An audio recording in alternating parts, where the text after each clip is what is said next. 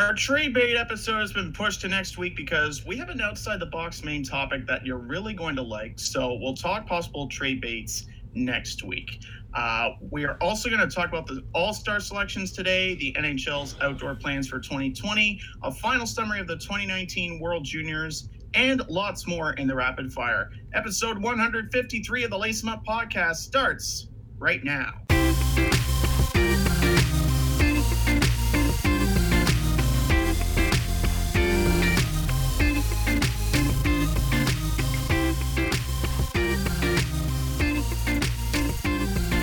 And now, it's time to lace 'em up. Here's Brett and Steve. And welcome to the show, ladies and gentlemen. I'm Steve Ellsworth. I'm Brett Dubuff. Before we go any further, we're going to delve into the Hockey Hall of Fame book of trivia like we do every week. Brett, are you ready for this week's question? I am, yes. All right, this time I have the question in front of me. Question 41 is as follows. How many players returned to NHL action after becoming Hall of Fame members? A, only one guy, and that was Mario Lemieux. B, 2 players. C, 3 players. Or D, 6 players. I don't know. Let's say D, 6 players. That's a very tough guess. And a very tough question. The correct answer was 3. Wow. Okay. Gordie Howe, Guy Lafleur, and Mario Lemieux were the 3. Yeah. I guess it makes sense that there's less of them. I don't know why I picked 6, but I honestly would have guessed 1 because Mario is obviously the most well known out of that. Like, it was well documented that he retired and then went into an ownership role or an executive role of some sort, and then came back and like he never left. So yeah, he's the most notable. But I figured if it was more than 1, Gordie Howe would be involved in some way. Yeah. Oh well. Guy Lafleur is interesting, though. I didn't think Guy Lafleur would be on that list, but I guess I'm not as much of a hockey historian as I thought it was. Yeah. Yeah. No. That is interesting, though. Okay. So. Right. Yeah. I guess that makes sense that it's less. Anyways, let's go to the main topic here. So, like Steve mentioned in the start of the show, we were going to do a trade bait episode and look at players who were possibly going to be traded by the deadline, because it's around that time when we start to be thinking about that. But we're going to postpone that talk till next week at least. Assuming because pending. We were thinking, there's no star players getting traded next right. week. Or are we kidding, right? But then I started to notice that Robin Lehner was at the top of the save percentage charts and the GAA charts. In terms of he has one of the worst, he has one of the best GAAs. He's first in the league in GAA. And then he has a save percentage. He's in second in the save percentage. So I thought it was worth talking about. We have a couple of other goalies who have kind of been surprising in how they've been doing so far this year. So we're gonna start with Robin Lehner. Like I mentioned, he's been doing very well. He's played in 27 games. He's 11-6-3. 9 with a 928 save percentage, which puts him second in the league, behind Jack Campbell, and he's also first in the league in GAA with 2.18 GAA. He also since he has 11 wins, he is 26th in wins. So his wins, I guess that's partially has to do with the fact that like Thomas Greiss has also played a bit.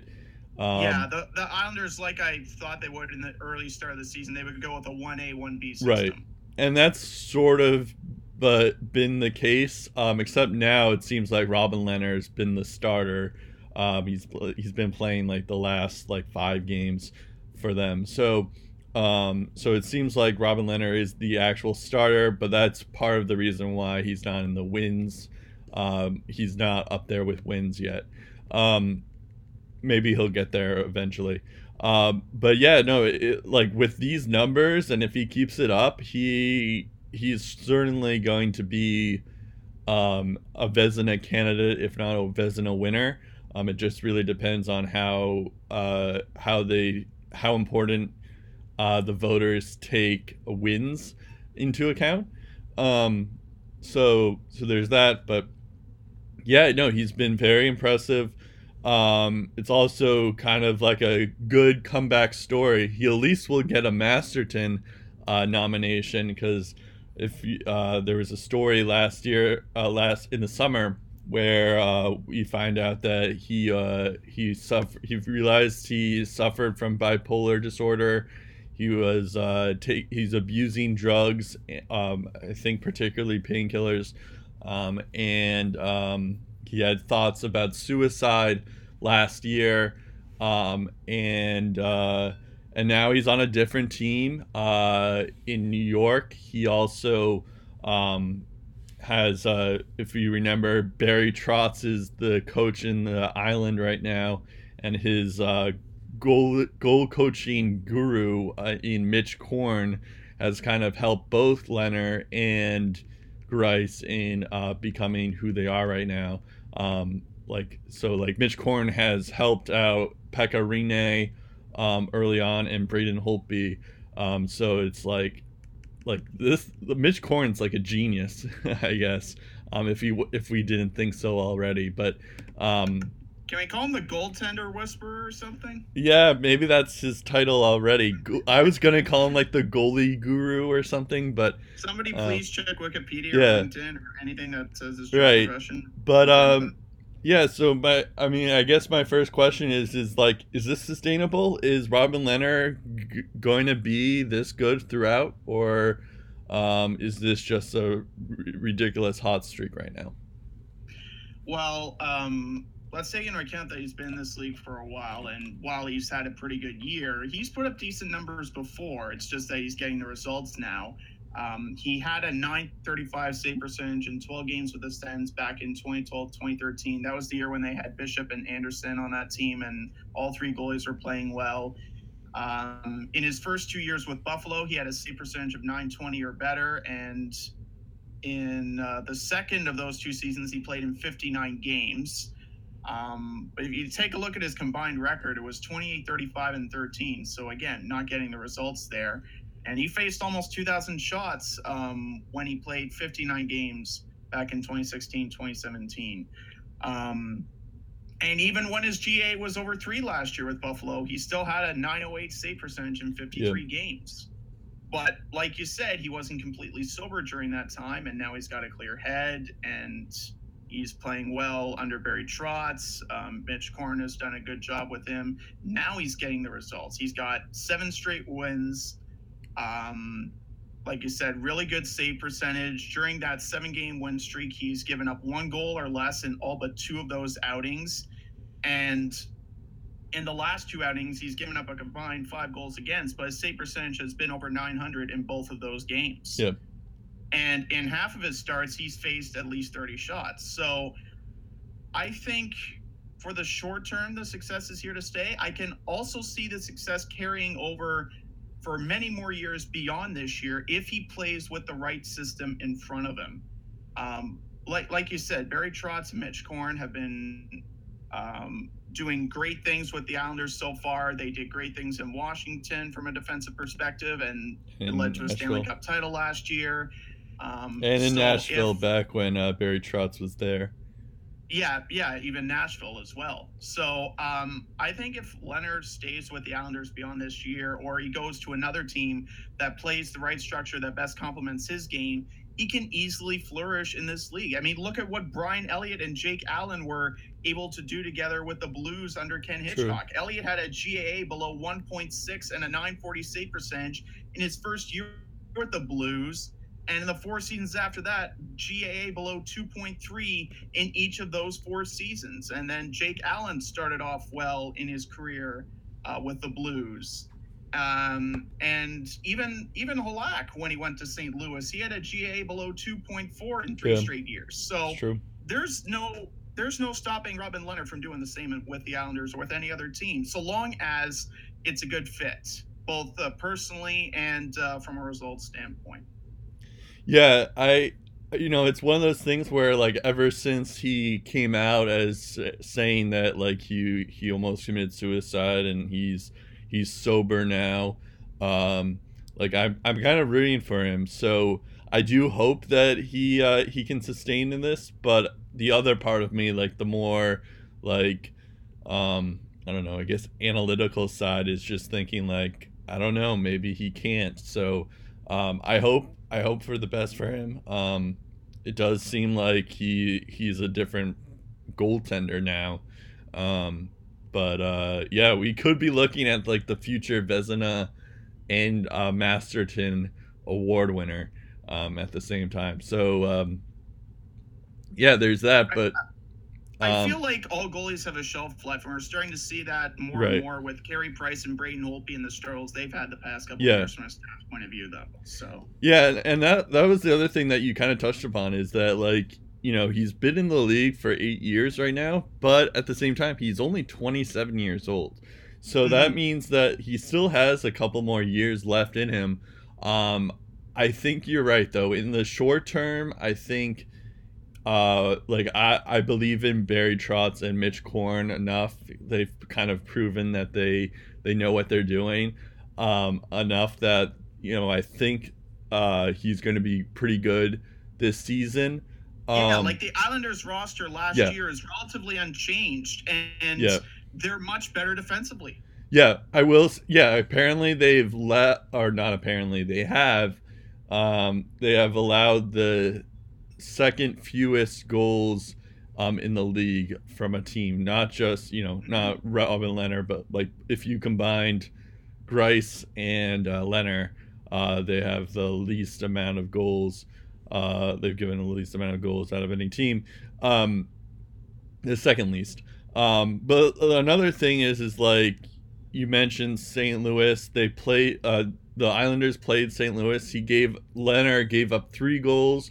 He gave up 2 goals the day before, a couple days before, to Chicago, and then he gave up a goal in Buffalo on the 31st of December. So it's kind of like showing that maybe he's going to be more of a 3-goal, like he's going to allow 3 goals or 2 goals and not be, like, as dominant. So that's where I'm not sure about if he's going to be this good, where he's, on the top of the save percentage charts and the GAA charts. But I think he'll be, he's going to be one of the more improved players of the year, if not the most improved player.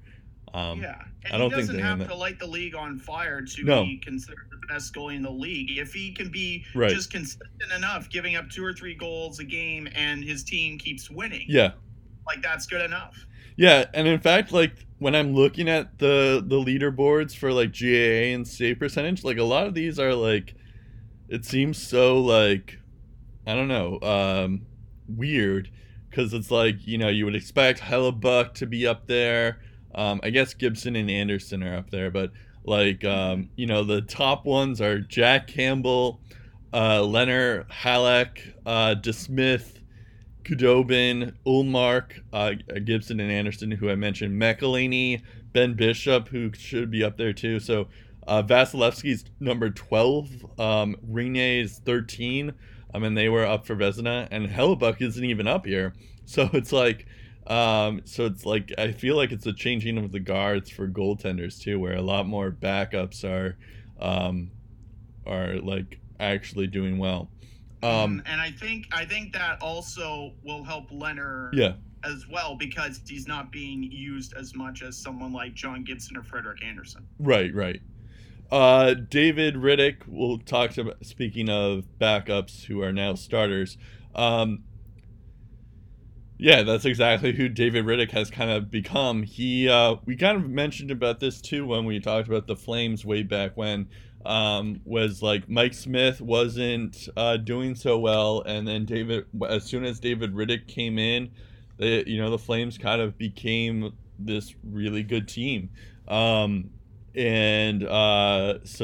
Riddick has enough games in where you can kind of say that he's become a starter. He's 14-4-3 with 2.37 GAA. That puts him 7th in the league. He has a .921 save percentage, which puts him 11th in the league. He's 14th in wins with 14. Again, that's more to do with the fact that Mike Smith's still playing a bit. Dave Riddick was also injured like day to day this week, although he did play on Saturday, so there's that. But it's I don't know. I guess, can we ask, is this guy gonna be sustainable or not? Well, I think out of the young goalies in this league, I think for the immediate future, this is the guy that shows the biggest promise. If you take a look at some of his stats before he arrived in the NHL in 2016, 2017, he played in the AHL, 31 games worth of action. He had a GAA of 2.27, 924 save percentage. His numbers took a dive the following year, but in that season, he got 8 wins with the big club in Calgary. Yep. The issue was that his GA was close to 3 last year, and a save percentage of 900. But this year, it's much better, and he's only given up more than 3 goals on just 3 occasions.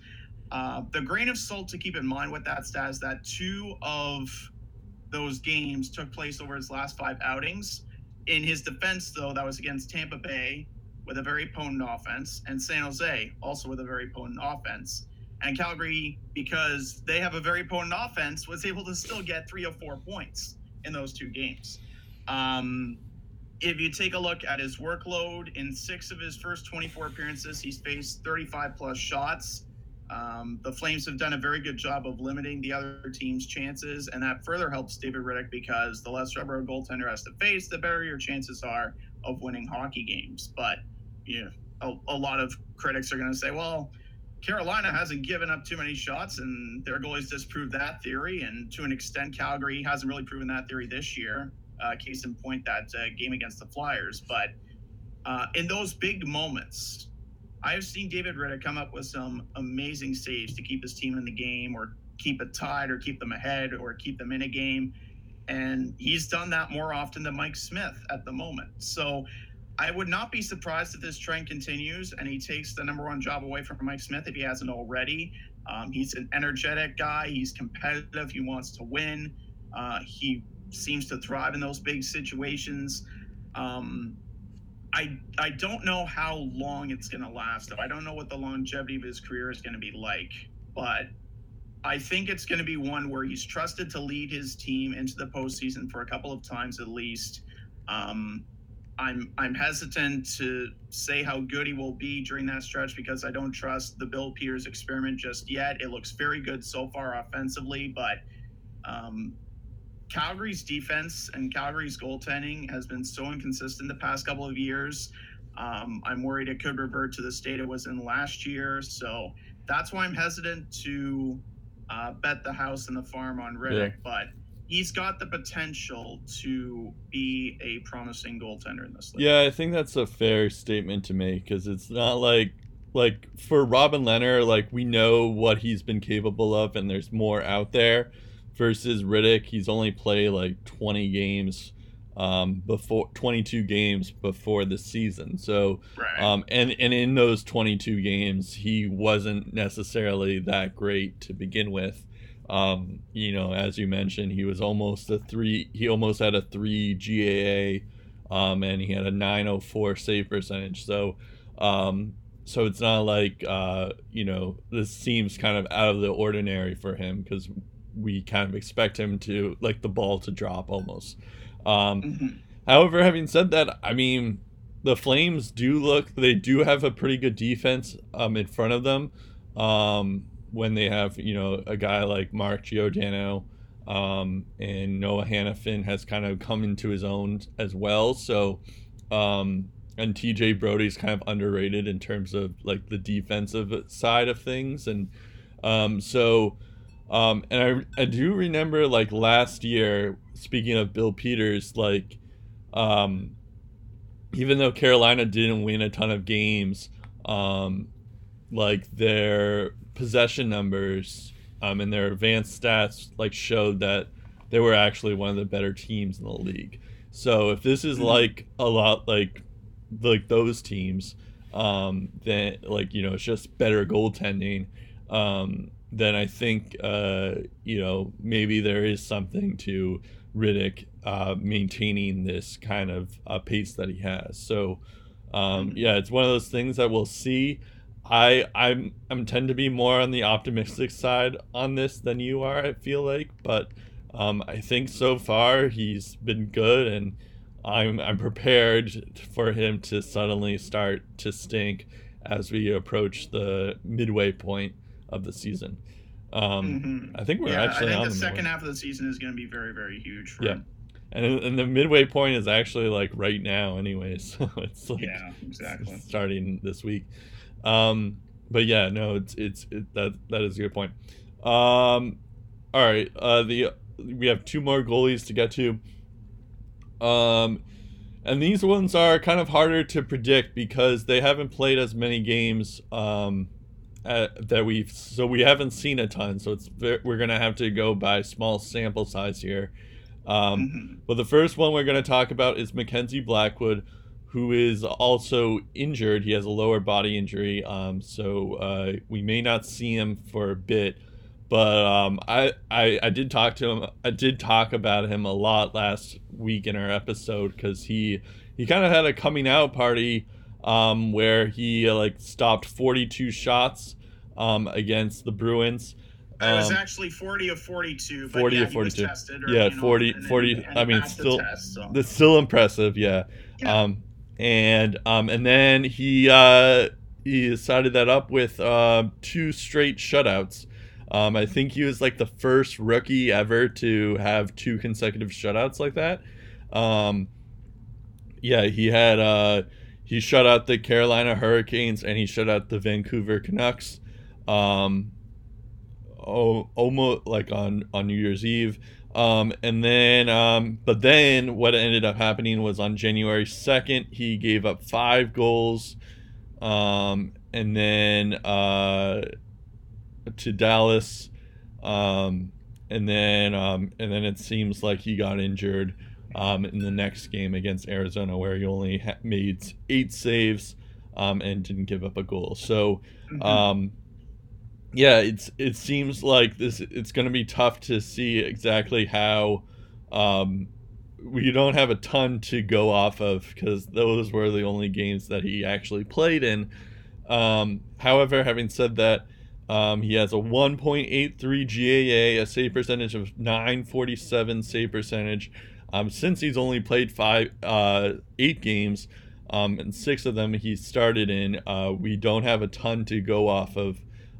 He doesn't count in the stats of things, so we don't know where he would compare. But if he were to be up there, he would be first on both save percentages and goals against average. For sure. I mean, I think for Blackwood, we kind of mentioned this before, but Corey Schneider has not been good.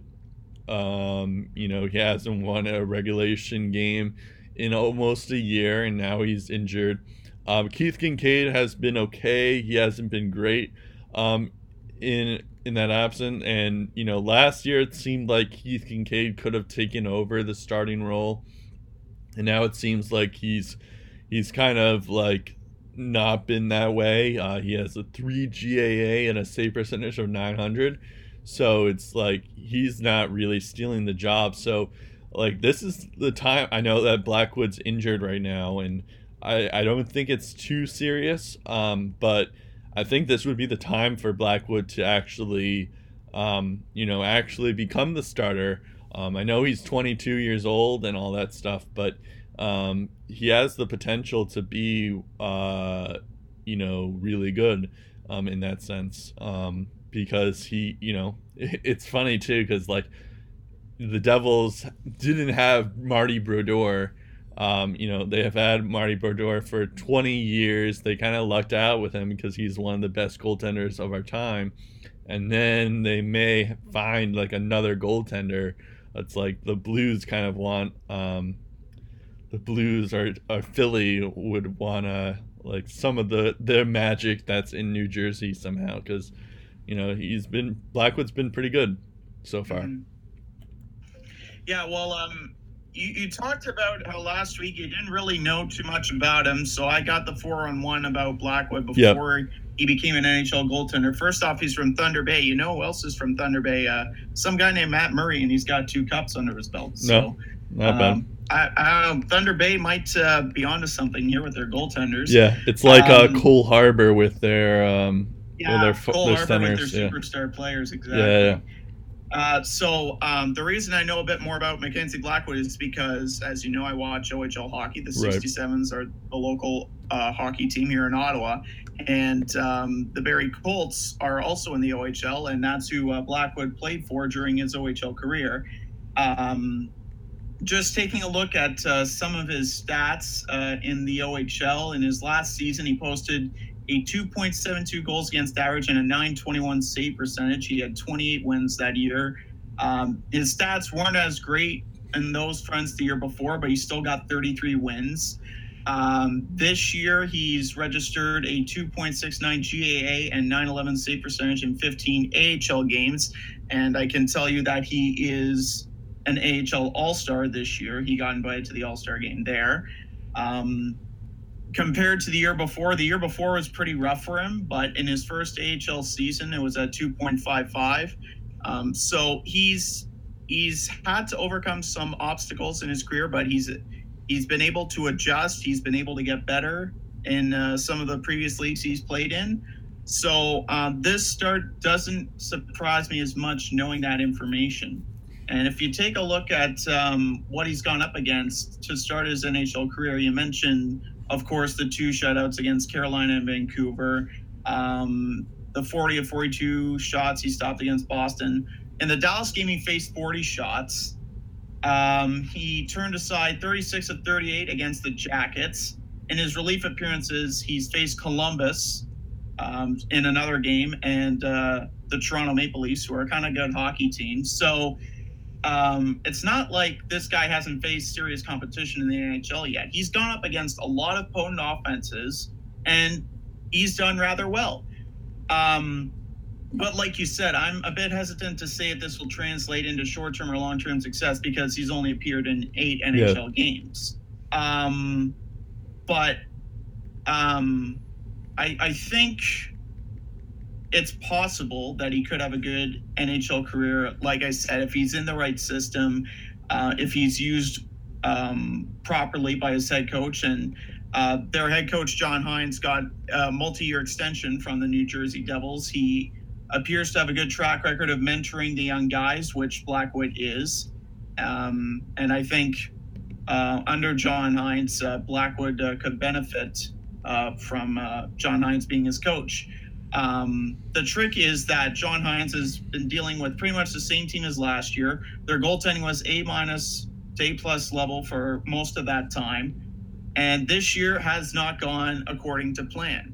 The one thing I will say is that Corey Schneider should be fearing for his job, because for the first time ever as a New Jersey Devil, someone might kick Corey Schneider to the curb. I think the main reason why Corey Schneider's been around with the Devils is because none of their young goaltending prospects have really shown that they can play at the NHL level until Mackenzie Blackwood showed up.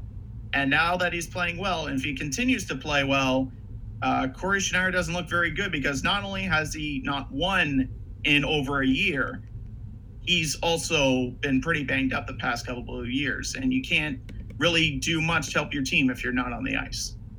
Right. Yeah, that's true. I mean, yeah, I guess it's a little premature to compare him to Martin Brodeur, but But yeah, no.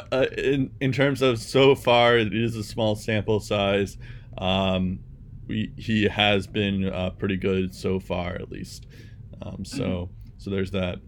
Um, and then the last goalie we're going to talk about is someone who hasn't even played, who has played even less games than Blackwood, but has been even more impressive because he hasn't lost yet. I mean, he's lost in overtime, but he's 3-0-1. Colin Delia.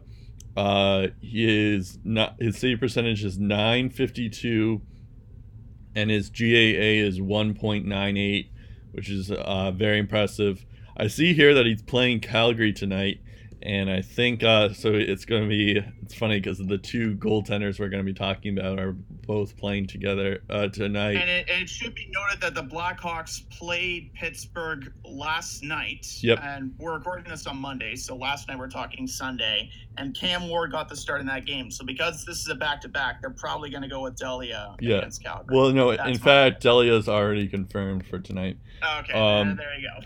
Yeah, he will play against Calgary then. And Riddick has already been confirmed for Calgary as well. So, so this could totally ruin our main topic. Okay.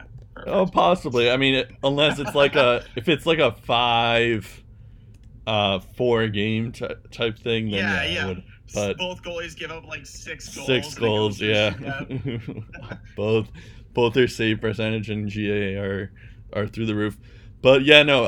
Anyways, Delia has only played in 4 games, but still impressive, obviously, because he hasn't lost yet. I mean, he's lost in overtime, but that's about it. But like lost in regulation, and considering the Blackhawks have lost a lot in regulation, that's still very impressive. And I looked at the AHL, his AHL stats. He's been pretty good in the AHL. Like this year, he's played in 17 games. He has a 2.34 GAA and a save percentage of .933 in 17 games. Last year, also an AHL All-Star, by the way, like Mackenzie Blackwood. And like last year, he wasn't as impressive, but he had a very good playoffs in the AHL where he went 2.34. He had a 2.34 GAA and a save percentage of .924 in 10 playoff games. Although his regular season numbers weren't great because he had a 2.72 GAA and a .900 save percentage in 28 games. So, so that's something to keep in mind. But yeah, no, like I feel like the Blackhawks are in a similar position as the Devils are, and even the Flames are, where they haven't had Corey Crawford's injured, but he wasn't really doing great when he was healthy this year. And Cam Ward has had his moments, but he's certainly not what he was in Carolina. He's not what Chicago needs to win hockey. Exactly. So, and like I mean, Chicago is basically out of the playoff run anyways. But I think you kind of have to ride with Delia right now because he's been the hotter goalie, and he could be and I was like. When Corey Crawford was injured just now a couple of weeks ago, I was kind of worried about the Blackhawks' future because I was like the Blackhawks didn't seem to have a future goaltender to man the pipes when Crawford's out, and it looks like Delia's kind of answered the call, at least for now. Obviously, it's still like a small sample size, but at the same time it's hard to be angry at him right now. I don't think it's going to continue just because I feel like we hadn't even heard of this guy before a couple weeks ago, so I feel like there is something to that where this is it's almost like an Andrew Hammond type thing, where like someone who was okay in the AHL, but then all of a sudden starts to pick it up for a season, in the NHL. So I don't know. However, I mean, I would love to be proven wrong. I just don't know if it's going to be sustainable. Yeah, well, especially considering what the Hawks are right Right, now. And, exactly. And to dispute your point, we have heard of Colin Delia before. He made it possible for Scott Foster to play an NHL hockey game because he got hurt. Oh, right. Forsberg got hurt playing soccer. He got the start. He gets hurt in the third period. Then Scott Foster comes in. Right. I forgot about that. Yeah. So but that's all we knew him for. So right. We didn't know. You only played. I'm looking here. He only last year or anything like that. I'm looking here. He only played 2 games, and he had like a 3.96 GAA. So in those 2 games, he hasn't been as impressive. That was 2 games last year, but you look at his first 4 starts this year. Right. Faced at least 30 shots in all of them. Taking a look at the individual stats, 35 of 36 stopped against Colorado. That was his season debut. He got the win there. Turns aside 46 of 48 against a strong Minnesota team. So that's win number 2. Goes back to Colorado, stops 30 of 32, wins again. And in an overtime loss to the Islanders, he stops 47 of 50 shots and he gets his team a point. So in those 4 starts, he stopped 158 of 166 shots. And again, like Blackwood, that's against serious competition. 2 games against Colorado's potent top line. Game against the Islanders, who have a lot of weapons of their own, like Matt Barzal, who scored a very good goal against them, by the way. And then Minnesota, they have some offensive weapons there too. And now he's going up against Calgary in his 5th start. It'll be interesting to see how he fares there. And like Mackenzie Blackwood, there's a young NHL coach at the helm named Jeremy Colleton. He's worked with Colin Delia before at the AHL level. So you wonder how smooth the transition has been from that standpoint. Right. So I think there's a chance that he could be the goalie of the future for the Hawks, but it all depends on the coaching system. It all depends on the team around him, because as impressive as these stats have been, let's not forget who the Hawks are. Let's not forget the fact that they're probably not making the playoffs and they're probably going to be in the running for Jack Hughes. Let's not forget that Chicago's not expected to do much of anything this year. And so long as the Hawks stay the way they are, I don't think he's going to be this dominant. I think he's going to be a good goaltender, but the team in front of him has to be better. Yeah, I think that has a lot to do with it, is like the team in front of him. Although at the same time, like, they've kind of been upping their offensive abilities and all that stuff. So they could be a team to watch out for in the second half. But I think you're right. I don't think they're going to make the playoffs, but they may be a bubble team more than a lottery team. But it's reassuring, definitely, to see him playing this well, despite the fact that the Hawks haven't been good. Yeah, and it's also the same can be said for, I guess my point beforehand when you were saying, in terms of have we heard of him before, compared to Blackwood and Riddick, we kind of had heard of them before, whereas Delia, this seems to be his coming out party, where we actually have, because Blackwood was kind of a top goalie prospect, and Riddick has played a couple games before in the NHL. So we have kind of heard of them before, whereas Delia, we haven't really gotten a full glance of what he's capable of just to start off at. So yeah, I mean, I think it could be sustainable, but it's really tough to say just because of the small sample size. So yeah, you might be right that just because the Blackhawks are bad right now, that could be the big factor here. Yeah. Let's go to our Are They For Real section. Okay, so we're going to start with the Pittsburgh Penguins. They are 23-13-6. They are second in the Metropolitan Division. They also have a young goaltender here that we hadn't had a huge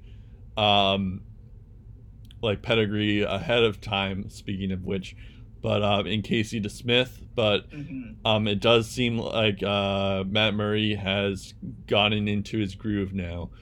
So it seems like Matt Murray is going to be more of the starter than Casey DeSmith. But DeSmith didn't do badly, didn't do poorly, didn't do bad. I don't know what the right phrase is. Badly is not a word, I don't think. Anyways, Casey DeSmith didn't do bad in his when Murray was absent. DeSmith had was 12-7-4 with a save percentage of .924 and a GAA of 2.47. And then Matt Murray is 11-5-1 with a GAA of 2.89 and a save percentage of .913. However, he has picked it up lately. I believe he's won like 8 of his last 9 or something like that. He's won actually 7 of his last. He's won his. Yeah, he's won 7 straight starts. The Pens are 9-2-0 in their last 11 games since Murray has returned. Yeah, so he's been on his game now. And then just in terms of the forward stuff, I mean, we all kind of expect the same kind of players, but Crosby leads the way for the the offense with 51 points in 39 games. Kessel has 47 points in 42 games. Malkin has 44 points in 42 games. Gensel has kind of come into his own. We talked about him last week, but he has 38 points in 42 games. Chris Letang is not injured anymore. He has 37 points in 40 games. A couple of other players to talk about. Hornquist, 25 points in 33 games. Brian Rust has had his moments. He has 19 points in 41 games. Olimata has 11 points in 41 games. That seems to be about it. I don't know. I mean, I think the Penguins are always that team that, like, even when they're not doing well, you're always scared of them because you know what they can do and what they're capable of. Yeah. So it's particularly now that Matt Murray is like back on his grind, so to speak, and it's still like they're still up there. And I think they're going to be a big time contender this year, especially if Crosby and Kessel and Malkin all continue to stay on that pace. It's pretty much unfair that all 3 of them are on the same team. I don't know. I'm more annoyed at that Kessel is now on the Penguins instead of the Maple Leafs. Although I guess if he was on the Maple Leafs, the Maple Leafs wouldn't be as good. They wouldn't be able to have drafted Marner or Matthews. Anyways, I think the Penguins are for real. Well, when you look at the stats, like top 10 team in the league, top 5 in goals scored, top 10 on the power play, top 5 in the penalty kill, top 10 average shots per game, top 10 in block shots, top 10 in takeaways, second most disciplined, most physical. Like that's a short list of what I could find, and I'm sure there are a lot of other stat categories there, top 5 or top 10 in as well. One of the weak points that I found was the amount of shots allowed per game. One of the top NHL teams in that list in that regard. Not a terrific honor to have, but they've actually won 15 games when being outshot by the other team. And they're actually one of the lowest scoring teams in the third period, but it doesn't matter because they've allowed the 5th fewest goals in the final frame out of 31 teams. So that kind of disguises some of their weaknesses in the third. And what's especially good about their power play is that they're getting results with the 4th lowest total power play time in the league. And they're still a top 5, top 10 team in the power play. Because, like you said, they have offensive weapons galore, and it's easy to generate offense out of that. From an individual point of view, of course, Malkin, Kessel, Crosby, and Gensel are leading the charge. Chris Letang's their best defenseman. But their depth has really shown. Brian Rust, Dominic Simon has 17 points. Hornquist has 25 and 33. Brassard's got 13 points. Dumoulin and Alexiak on the back end, 11 each. Zach Aston Reese, 11 points, 29 games. Cullen has 10 points in 31 games. Tanner Pearson has had his moments as well. But again, I go back to the return of Matt Murray. That's pretty much how this team has been able to kind of revive their season. As I said, 9-2-0 since December 15th. Murray stopped 226 of 235 shots during that stretch. So that's 2 shutouts, 962 save percentage, 1.27 goals against average. Pretty spectacular. And during that stretch in 4 starts that Casey DeSmith has played, he's posted a save percentage of 928. And then offensively, Crosby has 17 points in 11 games. Letang, point-a-game player. Rust, 9 points in 10 games. Matt Cullen, 5 points in 11 games. Their power play's gone 12 for 32, 6th best penalty kill. And they continue to just do their thing, blocking shots, maintaining their physical strengths, still getting takeaways. They are a cup contender if they continue to be this good. Yeah, they are. Yeah, I think the big question mark for them is Matt Murray. Just most obviously he's been phenomenal lately, but I want to see him have continued continued run. I want to see how consistent he can be, because that's been his thing for last year was his first year as being a starter, and he wasn't as good as we thought he would be, albeit he was injured for part of it. So that may have had an effect on it. But it seems like I want to see how much he can, if he can be consistent. And I think once the goaltending is there, maybe keep it up for another month or so. If he's still there at that level, I think the Penguins are for sure one of the best teams in the league, and the team that teams should be striving towards. So they are for real, but they do have that one question mark in terms of that. But and it also helps that DeSmith has been playing well, and when you have the backup goaltender playing as well as he has, I think that helps because you're comfortable with putting him in a back-to-back situation or getting him the odd start and giving Murray an extra couple of days to rest up, because I think the best way Matt Murray can be his dominant self is if he's healthy. If he's battling injuries, he's not 100%, he's not getting the results that he should. And I think if DeSmith continues to play well, if he continues to get starts and Murray is utilized well enough, I think that's the best way Pittsburgh can ride Matt Murray and possibly win another cup. Yep. I definitely think Matt Murray's minutes need to be managed. Yep. Oh, no, for sure. We're going to go to Edmonton here. They're 20-19-3. They have 43 points. That puts them 6th in the Pacific Division. It was funny because a couple of weeks ago we were going to talk about Edmonton as they had been winning and kind of had been making a surge. But then they go on and get a 6-game losing streak. And then Chiarelli makes these trades, questionable trades that we talked about last week. And now Edmonton's in 6th in their division. Obviously, they have Connor McDavid, who has 62 points in 41 games. Leon Draisaitl has 52 points in 42 games. Ryan Nugent-Hopkins has 38 points in 42 games. And then we get into some stats that aren't as great. Alex Chiasson is your next guy with 20 points in 33 games. Darnell Nurse has 19 points in 42 games. Clefbaum has 15 points in 31 games.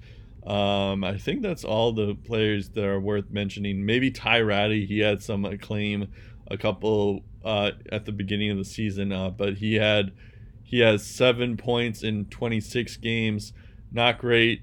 And then there's we talked about last week, but Milan Lucic only has 1 goal this year. He had 1 goal last year, and he has 8 points in 42 games. So it's not like he's worth the money that he's making. On the goaltending side, it seems like Mikko Koskinen is kind of the starter now. He's 12-8-1. He has a GAA of 2.64, a save percentage of 915, which isn't terrible, obviously, but it isn't great at the same time. But it's better than what Cam Talbot has been putting up. Cam Talbot is 8-11-2 with a GAA of 3.808 and a save percentage of 899.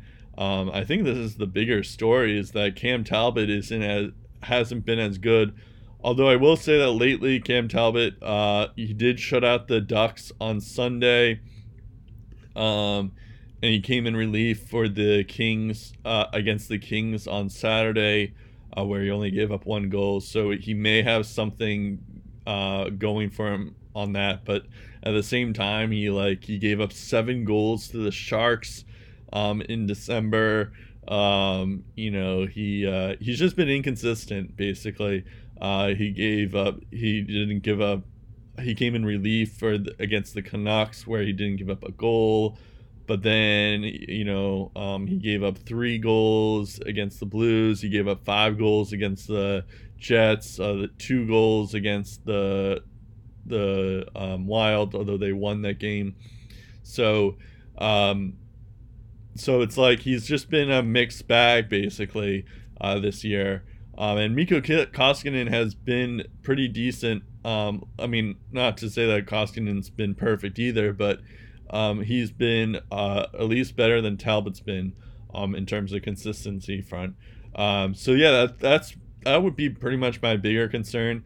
One other thing that I would like to note before I pass it on to you is that last year it seemed like McDavid was the only player that was getting points and contributing, but Draisaitl and Ryan Nugent-Hopkins have kind of filled their own weight in this stead, and I think that's another issue that's worth talking about, is that where's their depth? They traded a guy like Drake Caggiula, but who's their fourth? But I'm not even sure who their 4th best player is. Is it Alex Chiasson?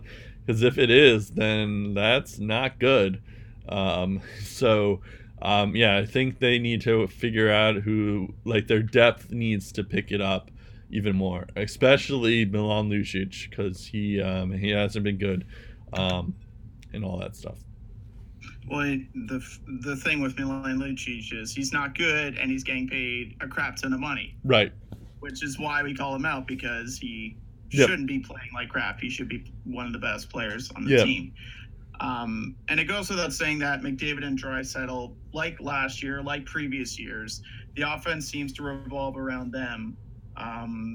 McDavid's the top 5 in league scoring, Draisaitl top 10. In the NHL's goal scoring race, both are in the top 15. Both are in the top 25 for power play points scored. But it just seems every single point that McDavid and Draisaitl get, it matters so much. And it's super scary to think about. 7 of McDavid's 24 goals are game winners. Right.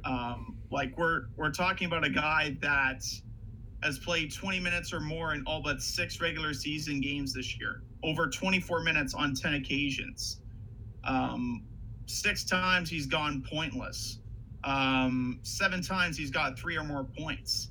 And in the early days of Ken Hitchcock taking over for Todd McClellan, he just threw Connor McDavid into the fire, and he got 27 or 20 minutes of ice time one game. So, like, they still heavily rely on Draisaitl and McDavid. And I will give credit to Nugent Hopkins. He has 38 points in 42 games. He's been good. I will give credit to Alex Chiasson, who is, I believe, third or fourth on the team in goals. He has 16 on the year. Yeah. The downside is, if he's not playing on the McDavid line, how good is he? He's a perfect fit. He's a perfect fit on the McDavid line. So at least you found your guy to put with McDavid and Draisaitl. True. But again, where's the depth outside of that top line? Where's the depth? One of their best depth players, they just traded to Chicago. Like, you have Jujhar Khaira, Adam Larson, Milan Lucic, like we mentioned, Ty Ratty, Tobias Reeder, Jesse Puljujarvi, Ryan Spooner, who hasn't been properly utilized. Ryan Strome wasn't getting the results when he was there. Zach Cassian, 5 points in like 39 games on the year. Kalyer Yamamoto. Yeah, well, he hasn't really played all that much this year. Only 13 games, and he's injured right now. And he's a young kid, but it just seems like the same song and dance. They're relying on their goaltending even more, and Koskinen, don't look now, but he's given up 4 or more goals in 4 of his last 8 outings, and in his last 4 starts, he's been hooked twice. So not only is Cam Talbot not looking good on the season, but Mikko Koskinen's stats are taking a hit. I think overall the inconsistencies that are plaguing this team are my biggest concern. Like, they go on that big win streak with Ken Hitchcock behind the bench, then they hit a bump in the road. They drop like 6 or 7 in a row on the season. They're 22nd in goals for, near the bottom 10 in goals against, penalty kills near the bottom 10. They're top 10 team in giveaways, which basically nullifies all the good work they do at trying to take the puck away from the other team. They're at or near the bottom 5 in face-off win percentage. I think 12 times in 43 games, Edmonton's had the lead after 1, just 13 times after 2 periods. They've lost by like 3 or more goals 13 times this year. It's just remarkable how inconsistent this team is. They're more Jekyll and Hyde than the Sens are a couple of years ago. I just don't know what to expect from them. Yeah. Those are all good points. Also, another thing to mention, Jesse Puljujarvi has, he was like supposed to be this hot. Some were saying that he should have been drafted higher than like Patrick Laine. A lot of people were just giving Columbus and they were what critical. What the heck are you doing drafting this Dubois kid ahead of Puljujarvi? And they look like geniuses now. And they're geniuses now. So Puljujarvi did have a goal last night, but he hasn't pulled his weight in terms of where he hasn't proved that he's a 4th overall pick, let alone a 1st round pick. So, I think he needs to step it up as well. All right, let's go to the rapid fire. So the All-Star Game rosters have been announced. We don't want to go too into it, just because I feel like the same stuff is always said every year. But at the same time, we are going to just try to say, like, we can go through each team or something like that, and we can talk about the snubs and all that stuff. I have 5 snubs, and 4 of them are in the same division, and 1 is just more like, what? How is he not involved? I guess I can. So let's just do the snubs and then who we think is going to win. So I'm going to say, my snubs that I have a feeling you have a similar type of list as my 5 snubs. So the first one I'm going to say is Brayden Point. He's been by far a lot of this is going to be, I can understand why Kucherov and Stamkos are in, I guess. Stamkos maybe, but Point has been like the most consistent player on the Lightning this year. He has the most points, most goals for them. He has the second most points for them. So like I can understand Kucherov, just because he has 69 points right now in 42 games. But like Braden Point has 54 points and Stamkos has 47 points. It seems like you can just switch Stamkos and Point together. It just seems like Point has been one of the main reasons why the Lightning are where they are at, and not Stamkos as well. Mm-hmm. If it was a swap for Stamkos, then yeah, but if you're trying to include all three, like you need to represent the Bruins. I'm not taking Pasternak off of there. Right. Yeah, I guess it's more like, I think I understand this rule of having the same team.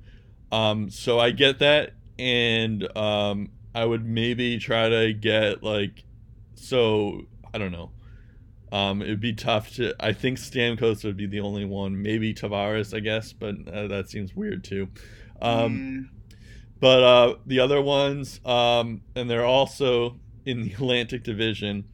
Jeff Skinner, but I can understand why Jack Eichel is the Buffalo Sabres representative there. But Jeff Skinner, at the same time, Jeff Skinner has 28 goals and he's tied for second. So it's amazing to me that the Jeff Skinner, who has the most goals, and since Ovechkin's not going to be there, he's going to have the most goals in the league. He's not there. It's that seems ludicrous to me. But at the same time, Eichel has definitely earned his position there. So it's tough to say he's not there. And then the other one is Mitch Marner. He's been, he's sixth in the league in points. In fact, only in terms of the Atlantic Division, only Kucherov has more points than him. And it just seems like, I know Tavares he's third in goals, and Matthews is the captain. But it just seems like Mitch Marner should be in there, just because he's been the best player. But I think that has a lot to do with, you're right, like the fact that like Ottawa, Florida, and Detroit all have to have a team, have to have a representative. Speaking of which, Morgan Riley kind of gets snubbed out of just because of that representative, because Keith Yandle's been good, and so has Thomas Chabot. Obviously, we both love Thomas Chabot here, and Keith Yandle's kind of like a underrated player, but Morgan Riley's like gonna be a Norris Trophy candidate, if not the winner. That seems like the craziest part to me. I do think that he has a chance to be voted in, and same for Jeff Skinner from the fan vote. So there is still a chance that that Riley and Marner are going to be in, but Riley and Skinner are going to be in, but Morgan Riley's been one of the best defensemen in the league. So I don't understand that. And then that brings me... Yeah, it's one of those things where I can understand it, though, because, you need someone to represent Florida. I think they could have gone with someone else besides Keith Yandle. The problem is, it's probably going to be a forward like Barkov or Huberdeau. The problem is, are you going to take any of those other forwards off the list? Right. No. Well, I don't know. They have to put a Florida representative somewhere, and I guess they chose defense. So, unfortunately for Morgan Riley, they have to have an Ottawa Senator. And again, probably not putting any of the Sens forwards, as much I love Stone and Duchesne. Yeah. They're not gonna overtake one of the forwards on that list. So Chabot has to represent them. So unfortunately, Morgan Riley gets the short end of the stick there. No pun intended. And Chabot deserves to be in there, and Yandle has a right there as well, I guess. But I would put Riley ahead of Yandle, though. Yeah, I would too. Although Yandle's had a pretty good year too, in 35 points in 40 games. So he's pretty underrated in that regard, because no one really talks about him a lot. So so I can understand that. Talk about him much, really, to be honest. Yeah. Wait, what did you say? we don't really talk much about Keith Yandle to begin with. So it's true. You're not wrong. So he does deserve some recognition in that regard, but yeah, I don't know. Morgan Riley should be in there instead. And then the last player, and then I'll get to your snubs. I assume they're going to be the same as you, but Mark Giordano in the Pacific. And this is another one where I'm like, okay, I can understand why. Where am I? Johnny Gaudreau's the Calgary Flames representative, and the game's in San Jose, so I can understand why you have Joe Pavelski, Brent Burns, and Erik Karlsson in there. But at the same time, it's like Erik Karlsson just started getting going, and Mark Giordano has been pretty consistent.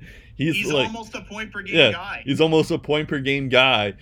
So as much as I love Erik Karlsson, and Erik Karlsson's with Keith Yandle in terms of points, they both have 35 points. But Mark Giordano has been incredible this year. So he deserves to go more than Erik Karlsson does. Or Drew Doughty even, but someone has to represent the exactly. Kings. Someone has to represent the Kings. It's not going to be their goalies, yeah. So it has to be Drew Doughty. And again, I would put Giordano ahead of Drew Doughty. And it's also one of those other things because, like, the Sharks are, have 3 guys, and I guess since it's going to be in San Jose, so you can't even say, like, well, Erik Karlsson, the Sharks have to be represented. It's like, well, you already have that with Joe Pavelski and Brent Burns. So it's you can't even say that. The Sens, when they hosted the All-Star game, I think they had 3 or 4 players going to the All-Star game. Right. So that's more of the crazier thing to me. I feel like those were my 5 snubs. I think we have a couple of snubs that you agree with. Do you have any more snubs that I didn't say? I do. But taking a look at the Pacific Division, it's so unlike the other teams because they're going with the 5-3-2 instead of the 6-2-2. Yep. They're going with 5 forwards, 3 defense, and 2 goalies. So, of course, Burns and Karlsson are the 2 defensemen. Yep. Doughty's the 3rd. So that, of course, means Sean Monahan is not going to the All-Star game. That means Matt Tkachuk, who's also had a good year, is not going to the All-Star game. So they're getting stiff-armed by the 3 defenseman rule. True. Of course, we talked about Giordano. Although I will say, I think Matthew Tkachuk can be voted in. Yeah. But, so there's still a chance for him. But like I said, there are a lot of other players on that Calgary Flames team that should deserve All-Star consideration, but aren't going to get it because of the 5-3-2 format and the fact that he can only invite so many people. But you have to represent the Coyotes. I think Clayton Keller's the best guy for that. Fleury and Gibson, they're slam dunk choices. I don't have any problem with that. Pettersson's earned a spot for Vancouver. It's not like he's just there to represent the team. He's been an elite talent, and he deserves this spot. I think one of the interesting snubs for me is in the Central Division because, and it's not with the forwards either. I thought you were going to say Patrick Laine. Patrick Laine, again, Scheifele and Wheeler, again, a lot of talent you can only put in so many people. True. Scheifele and Wheeler, they got that right. No, that makes Ben and sense. Sagan aren't going, neither is Laine. Parise's had a good year. Granlund's had a good year with Minnesota. And they're not the only case on the initial list either. The only case I'll make for Laine is that if you want to grow the game, Laine is by far the most electric personality wise. So he should get a chance to go just so you can showcase him in the All-Star game. But I totally understand because he's been hot and cold this year. I am glad that they finally got John Carlson in. He did not get in last year, if I remember correctly, and I was pretty pissed off at that. Yep, that was. But they remedied that by putting him in this year. A couple of moves in the Central that are really curious to me. So I get that you need a Dallas Star on the ice. You can't snub Roman Josi. So you choose a Stars defenseman instead of Ryan Suter. Unfortunate for Ryan Suter because he's had a good year with Minnesota. But they're going with Miro Heiskanen instead of John Klingberg. Oh yeah, that's. And I get that Miro Heiskanen really stepped up when Klingberg was out, but John Klingberg has a higher point per game average. I personally would have gone with him, so that's the main snub that I have. As a result, you have to put somebody for Minnesota in goal because you have no one on forwards or defense, and you can't snub Pecorine, so Devin Dubnyk represents Minnesota. I might make the case for either Ben Bishop or Connor Hellebuck instead of Devin Dubnyk, honestly, but that's my main snub is probably Heiskanen over Klingberg. Yeah, I had a feeling you might be going with Heiskanen because when I saw Heiskanen, I was like, "Oh, that's odd," but like he hasn't been like terrible. I mean, no, he hasn't. Yeah, he's hovering close to 20 points for a rookie. That's great, but like John Klingberg, if he was healthy, he would probably be the slam dunk choice over Heiskanen. True. Yeah, I feel like that had more to do with the fact that Klingberg was kind of injured, has been injured for like a long time, so it's kind of tough to say that he's, it's tough, Matthews missed time due to injury, and he's the captain of the Atlantic Division. So. Although that they didn't have a choice with. I feel like if Matthews wasn't the captain, they wouldn't have mentioned it. But at the same time, Austin Matthews is a very skilled player, like John Klingberg is. Right. Yeah. No, that's true. But I mean, I think Miro Heiskanen has deserved it. I may have given it to Klingberg too, but I think what hurt Klingberg more was just his injury. Than anything. And then the other thing that we have to talk about is Ovechkin. He was the captain of the Metropolitan team, but then he said that, I think it was like a day before the rosters were announced, that he said that he's not going to partake in the All-Star game, which is, it's one of those things, like, I can respect that. I mean, like, the All-Star game's more for the fans anyways. He's done this a million times already, so he's also probably really tired, especially when this is going to be a 3-on-3 type situation. Well, what's also interesting to note is that this interferes with the Capitals' bye week. Oh.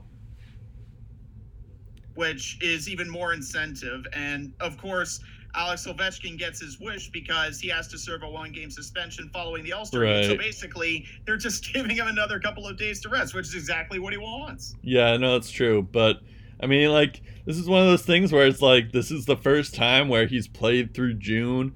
So he's I'll give him a pass there. If it's one of the, it just feels odd because, like, in the past, it was Crosby that was doing this, and everyone's giving a hard time. Like, why aren't you going to the All-Star game? You're disrespecting the fans that voted you in, and Ovechkin's going to the All-Star game. You should be in there too. And it's a complete role of reversal now. No, I know. I hear you, but I don't know. I think I'm okay with it. I mean, I was okay with Crosby missing the All-Star game. I'm okay with any of these guys missing the All-Star game. Yeah. Just because I feel like it's such a grind too, and we do this like every year where like we're saying all these snubs, so it's like there's plenty of players who deserve to go. So it's like if any of these players don't want to do this, then yeah, feel free, and we're gonna sub you in to someone who may even be more qualified. So I'm okay with it. It's just unfortunate because Alex Ovechkin is such a character. Right. And I remember in previous All-Star events where he was the life of the party, and he was just one time praying that he was going to be picked last, and he wasn't. Yeah. So it would have just been really fun to just like put the camera and mic in front of him and see what he would have done as the captain of the team. Not just the fact that he was there at the All-Star game, but he was actually captaining a team. Yep. So now we go to injuries here. The big one this week, future All-Star player is Elias Pettersson or Peterson. I'm going to always mix that up now. Still trying to get it right, both of us. Well, you wrote Peterson in your show notes, so I had to correct you. But no, it's Pettersson. He has a slight sprain in his MCL. Apparently, he had this through Jesperi Kotkaniemi, That's another name that I can't pronounce. They got tangled up very awkwardly. And, a lot of Canucks fans thought it was intentional because Kotkaniemi said earlier in the year that he doesn't like Swedes and just like, oh, it's intentional. But then, it came out that Pettersson and Kotkaniemi exchanged, like, you know, Kotkaniemi apologized almost right away. It was not intentional, and all that stuff. So so anyways, Pettersson has a slight sprain in his MCL. According to Travis Green, who's the coach, it's not too bad. We'll have our doctors reevaluate him when he gets home. It was probably as good of a news as we could have received. Pettersson may be available to play within 2 weeks, but that isn't certain. So that's the timetable. I guess this means that he's probably not going to be playing in the All-Star game. And that's important to note because Jack Eichel, guys like Jack Eichel are hurt, and Pettersson's now hurt, and Shabbat is hurt. So if they can't play, then they're probably going to be injury replacements. Right, Eichel. I don't think we even mentioned Eichel's injury. I didn't want to mention it because it was day to day. I was just thinking, should I put this on if he's probably going to be playing, the day after we put this out? So. Yeah, that's why I was kind of hesitant. But he was battling. He did miss this week, though. Day to day. I mean, I just think it's worth a mention just because he missed this week. But yeah, Jack Eichel's day to day, people. You heard it here first. Yeah, exactly. He'll probably play the next game. He'll probably play tomorrow. Yeah. Taylor Hall is injured. He has a lower body. It seems like he's re-injured. He got injured, then he came back, and now he's hurt again. He's on the IR. He's not day-to-day. And he's got 37 points in 33 games, has not played in the last 5, and not projected to match his 93-point total from last year, even if he's healthy. So, we mentioned that this year hasn't gone as well for the Devils, and that's a part of the reason why.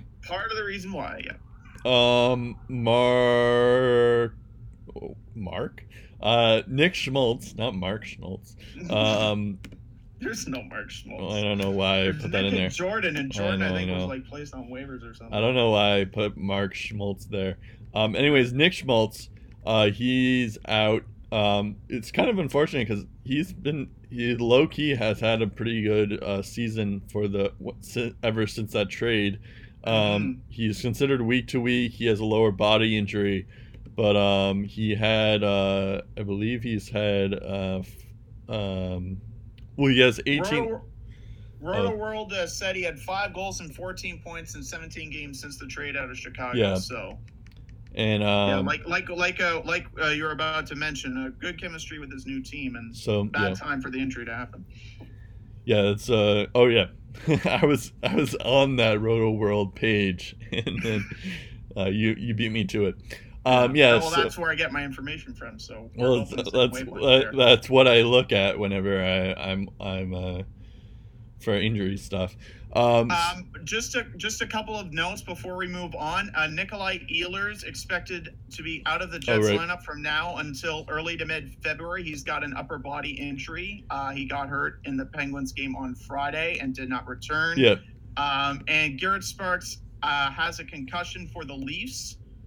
So now Michael Hutchinson is basically their guy until Frederik Andersen returns from injury. So. Yep.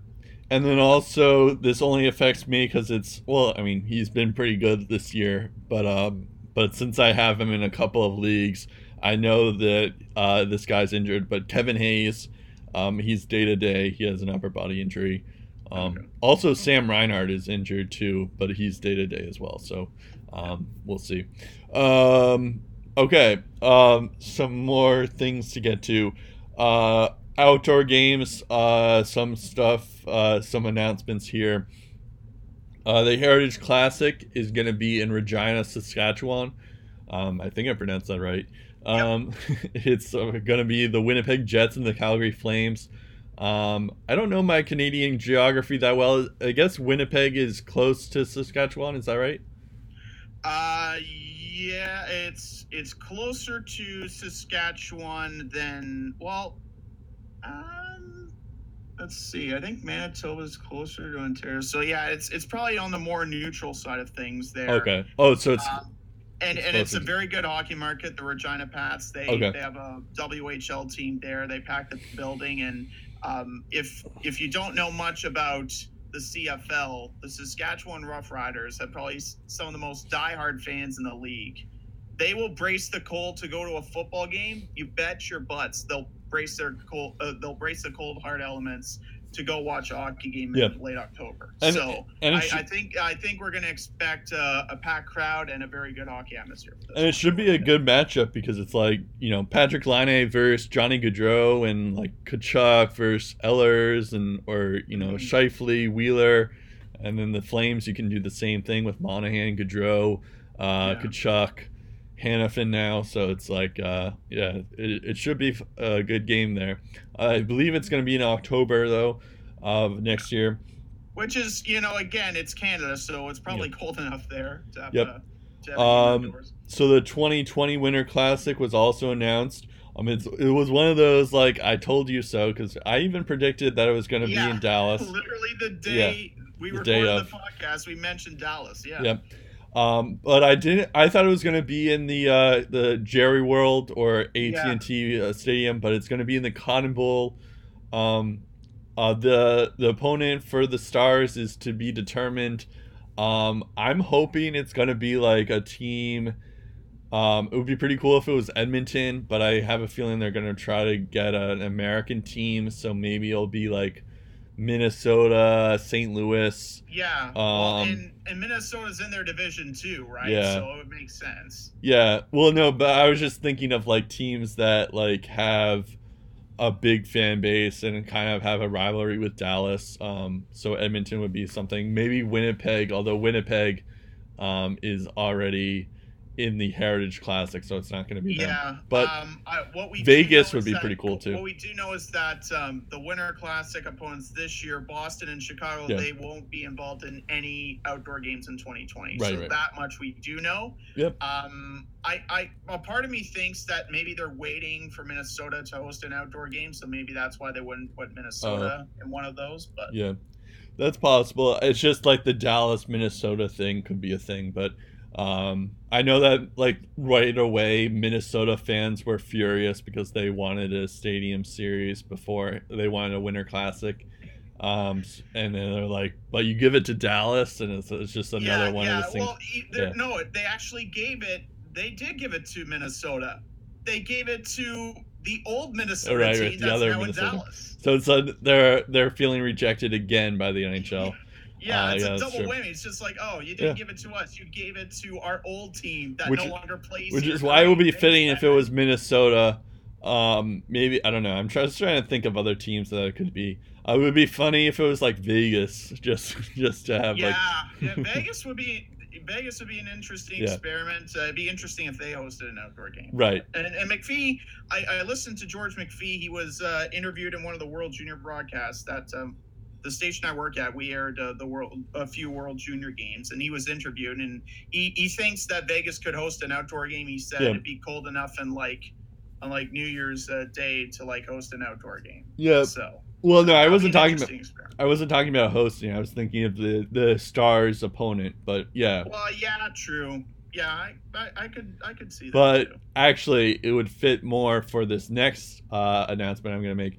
The Stadium Series, they're also going to have Colorado's going to host a game in the Air Force Academy. I think it's in Colorado. I think that would be pretty cool if they had Vegas as the opponent against the Avalanche. I don't think it would be Minnesota because I'm pretty sure they played in an outdoor game already and Minnesota was a part of it. Yeah, possible. That sounds right, I guess. Or wait, no, it was. I think Colorado played Detroit in an outdoor game. Never mind, disregard. I thought Minnesota played in an outdoor game. Maybe it was St. Louis they played. I don't know if Minnesota's played in an outdoor game, even if they were like the visiting team. I don't think they've played. But Colorado gets an outdoor game, although it's in the Air Force Academy. I think it'll be one of those things that they'll take it.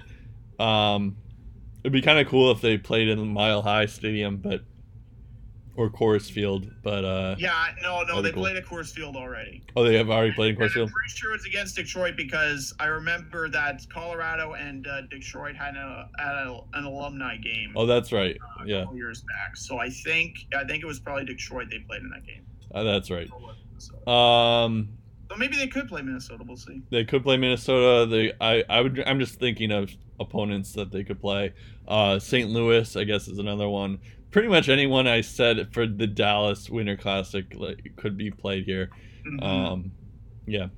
Detroit as well for Dallas too. Yeah, I don't think St. Louis because they've played in a couple of outdoor games recently. So.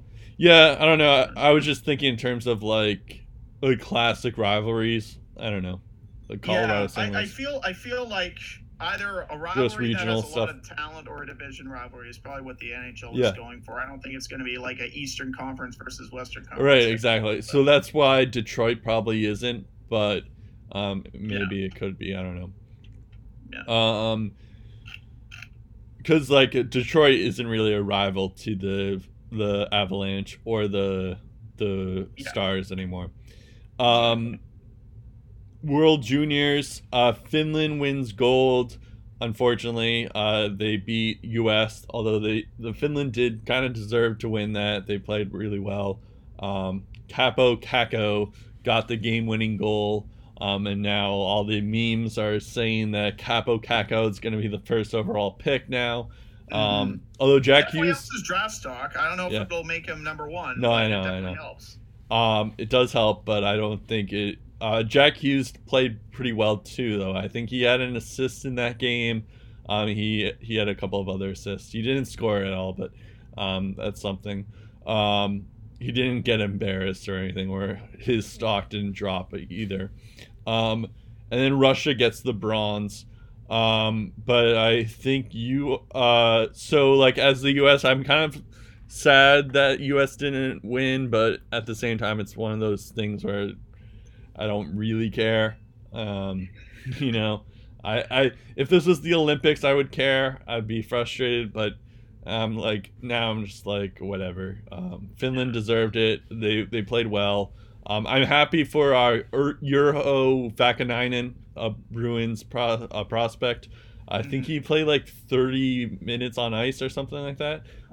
So that's good. He's going to be like our future Zdeno Chara, who's just going to eat up minutes on ice and occasionally put up points. So I look forward to that if he can translate what he did in the World Juniors to what he's doing in what he's going to be doing in Providence and hopefully in Boston. So I look forward to that. But you're probably going to want to talk about Canada losing in the quarterfinals because that was the big game. Well, before I talk about how Team Canada didn't even medal, shout out to Switzerland for beating Sweden and earning themselves a top four finish. And shout out to Kazakhstan for not being relegated. They'll be back. I love Kazakhstan in this tournament. The fans really rallied around them, and it'll be nice to see them back. Yep. It's a good step for their program, honestly. Like I know they still got a ways to go before like they can really make some noise in this tournament, but like just not being relegated and just sticking around for a second straight year, that's a step in the right direction. That's progress, and you got to start somewhere if you're in the position like Kazakhstan is right now. Sure. I feel really bad for Sweden though because like they've won 48 straight round robin games and only one goal to show for it, and they get bounced in the quarters and didn't even score a goal against Switzerland. So right. I think it hurts more to be Sweden because of that stat alone. But it definitely does hurt to see Canada not win. The sad part is they almost beat Finland. Yep. And it's just the luckiest bounce.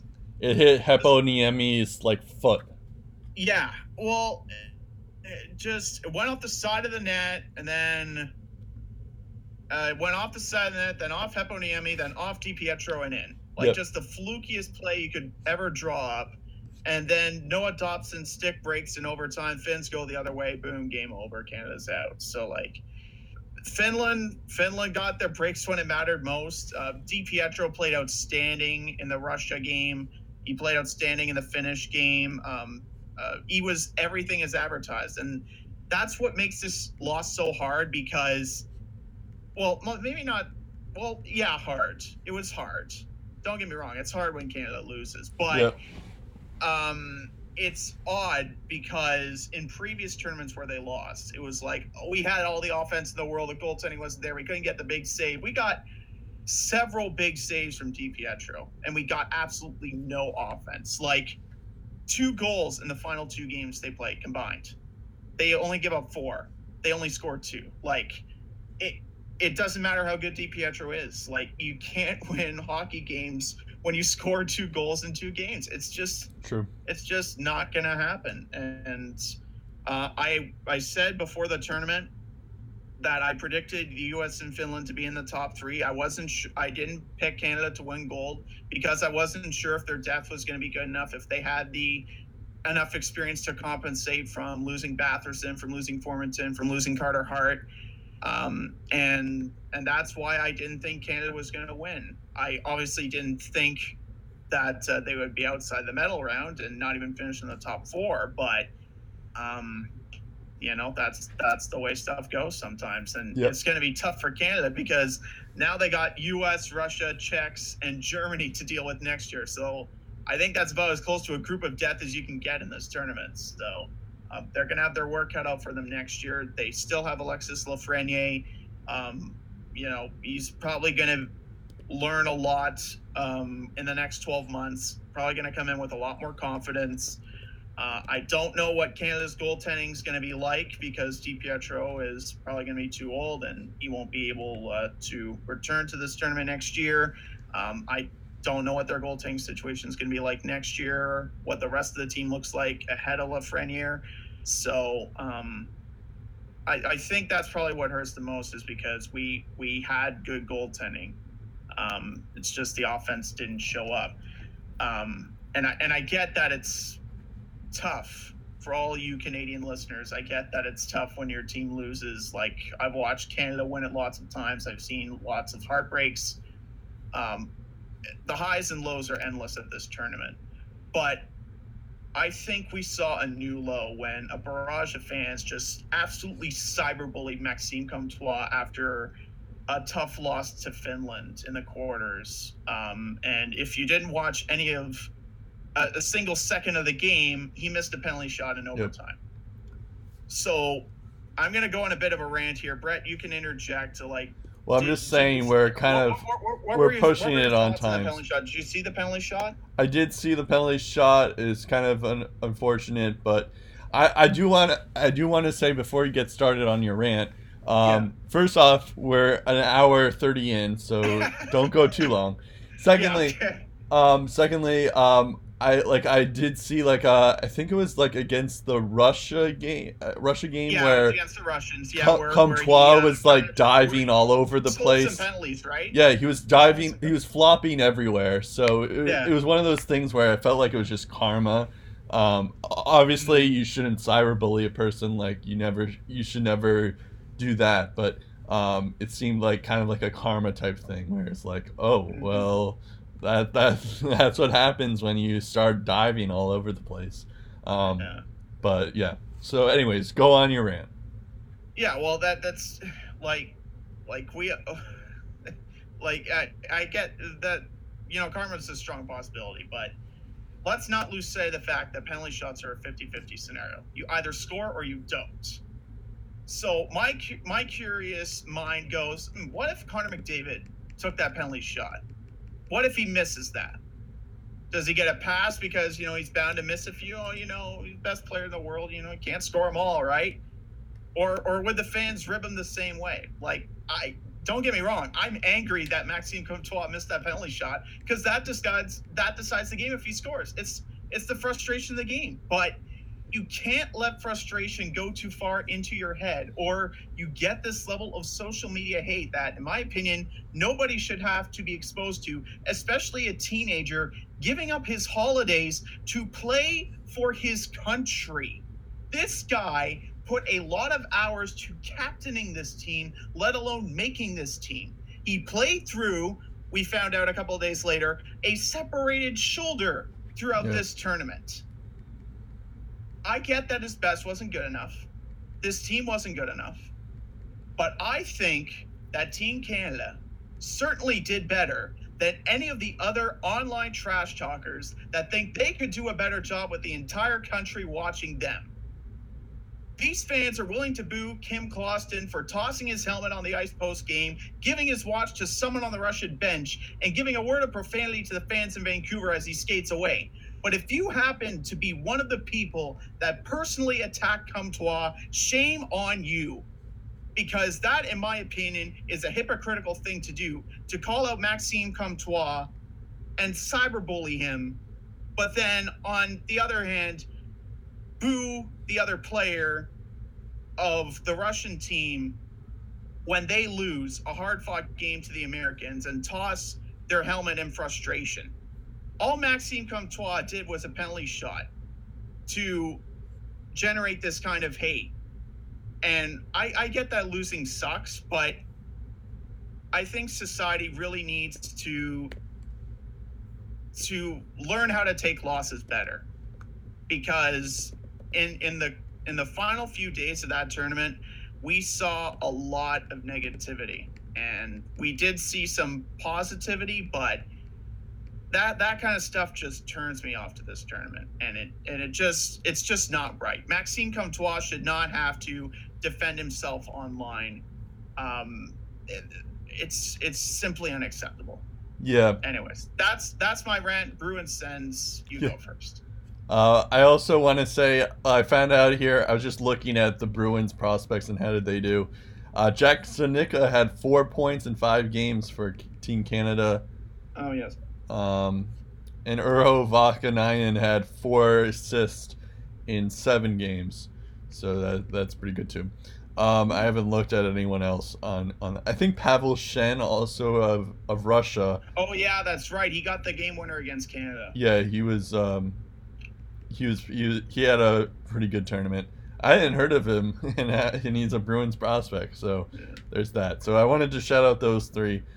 Jacob Blackow as well, of the Czech Republic. He had moments every now and then, again in the Czech Republic.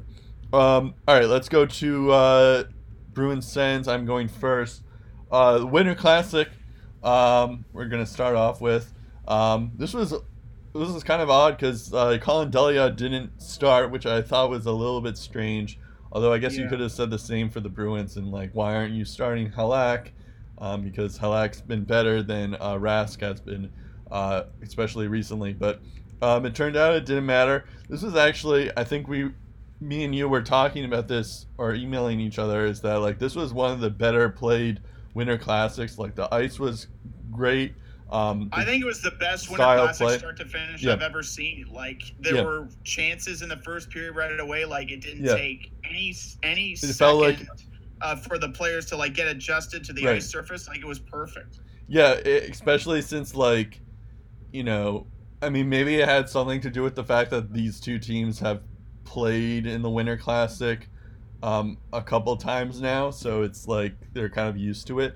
But I agree. It was it felt like an actual hockey game. It just happened to be outside.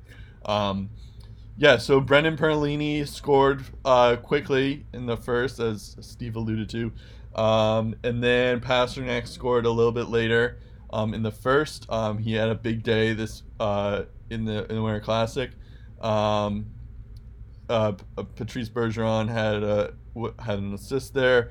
And then in the second period, Dominic Cahoon scored from Jonathan Toews and Eric Gustafsson, and Patrice Bergeron gets a power play goal. It was a nice one too, because Bergeron, just a minute beforehand, he had just back checked as he does, and then he back checked a breakaway. I think it was Dominic Cahoon as well, who had a breakaway chance, and then Bergeron stole comes back and and then he starts the play that's eventually he scores. So So that was just like a perfect example of how great Patrice Bergeron is. And that could have been a momentum changer, too, because late in the second, shorthanded chance, the Bruins find themselves down 3-1 if Cahoon scores that goal. Yeah. And all of a sudden, it's a power play goal 2-2 game. No, I know. It was great. And then Sean Corrali, he gets his second game-winning goal. It was a nice play, too. It was like off of a deflection. It was very similar to the goal that he had against the Sabres. In their last home game, and then Brad Marchand, because of course he gets the empty netter, and of course I guess I spoiled it that Brad Marchand got to play. He wasn't injured, and yeah, he got to play. Having said that, I felt like this was one of those things. Despite the score of the game, it felt like both teams played really well. There were definitely moments where it's like, I can't believe Chicago might win this game, kind of thing. Because I know that they haven't been playing as well, but I was impressed with Chicago and how they were playing, because they're not playing like a lowly bottom dwelling team just yet. So at the same time they've the Bruins got 2 points in that game, so that was a much needed win from them. I think it also helped that Patrick Kane didn't get any points. Yep. Although Taves got on the scoreboard, Taves got on the board. Kane did not. Yep. Then we played some tough competition here. It was against Calgary. But this was one of the games that David Riddick was injured for, so we got Mike Smith instead of David Riddick, which I'm happy about, perfectly happy about.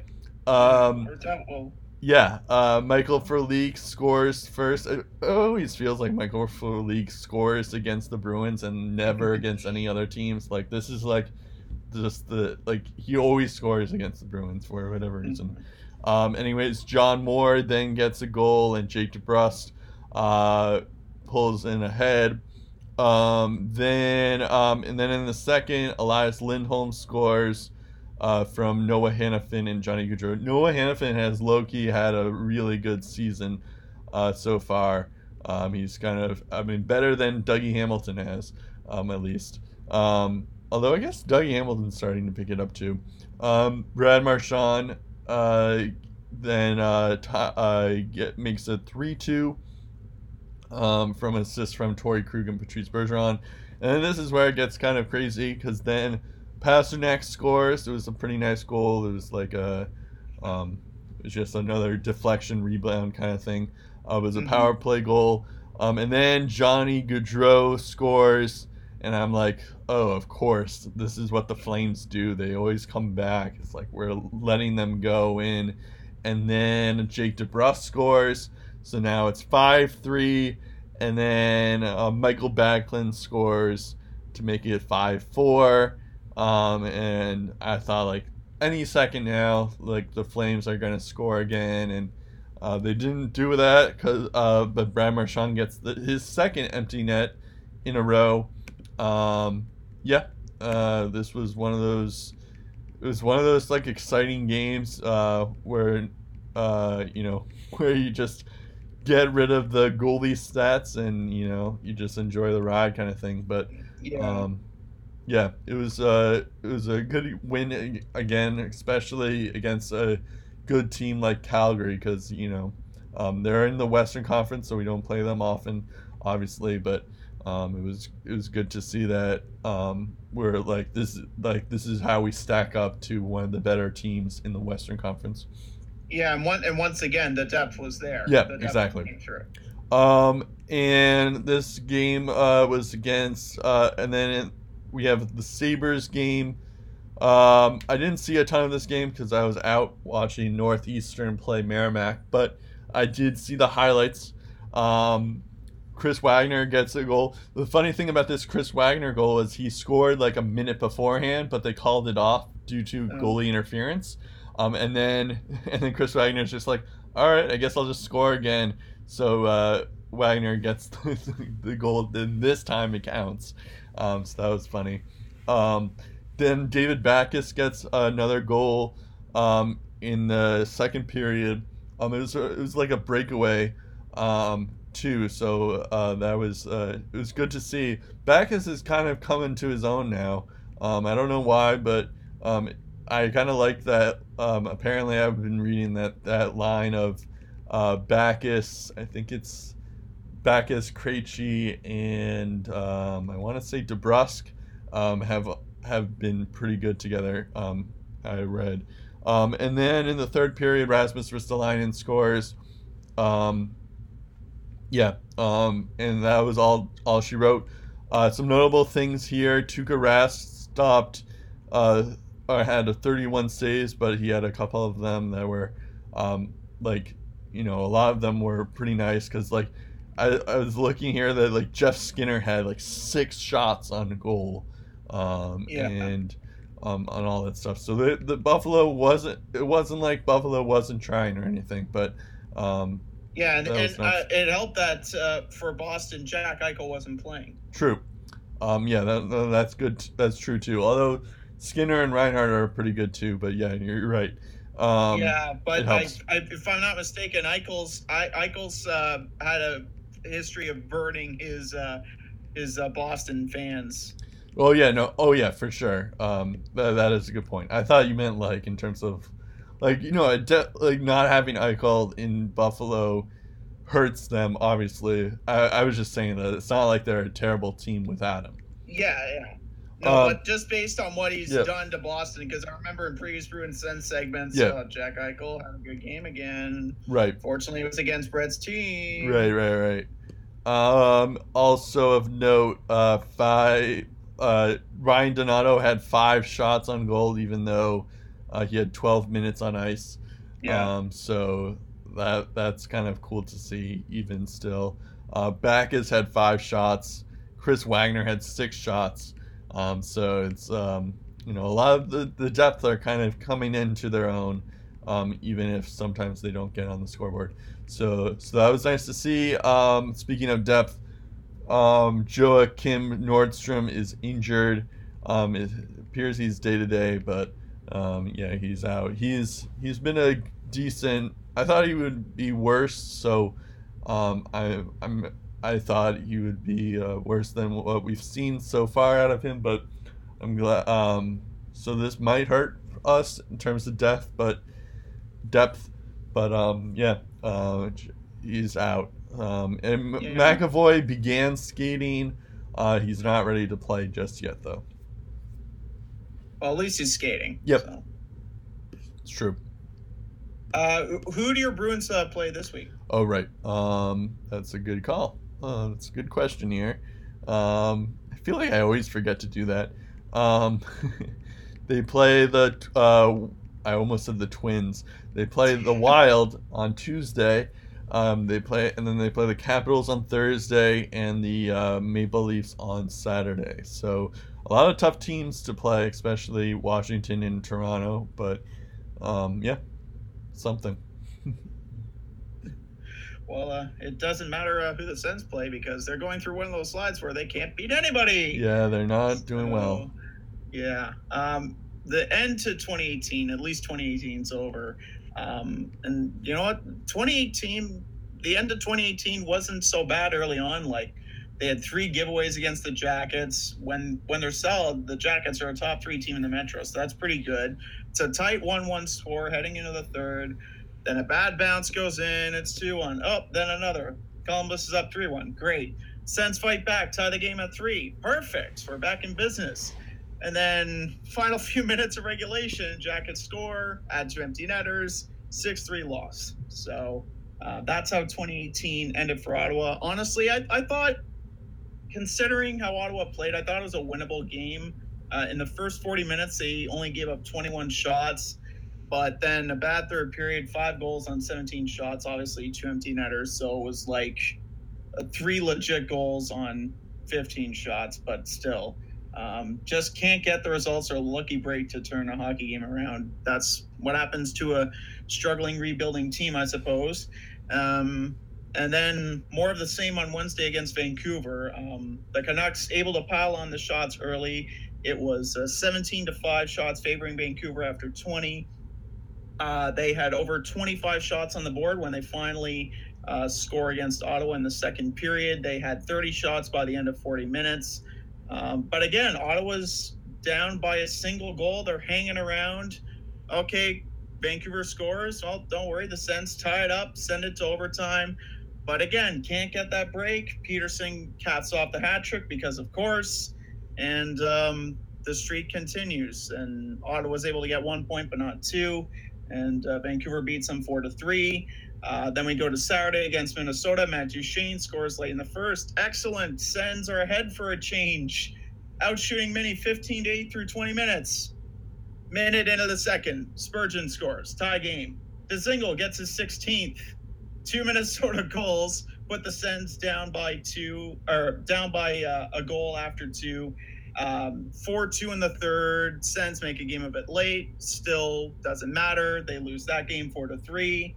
And then we go to Sunday against Carolina. Again, more of the same. Down by 2 goals early. The Sens claw back. They were down 4-2 in the second. They have 2 late goals in the middle frame to tie it at 4. Give up a goal in the third. Can't come back. Streak is now at 8 games after a 5-4 loss to Carolina. So the reason why the Sens were so good, and I think part of it is because a part of this losing streak is because Shabbat and Anderson are both hurt. I think you really start to see the value in those 2 guys when they're not playing. But the reason why the Sens were so bad last year is because they had 2 separate losing streaks where it was at least 6 games long. And part of the reason why they weren't as bad early on this year is because they didn't have one of those. And now they're among the lowest of the low in the league. They're, I think, 8 games below 500 now.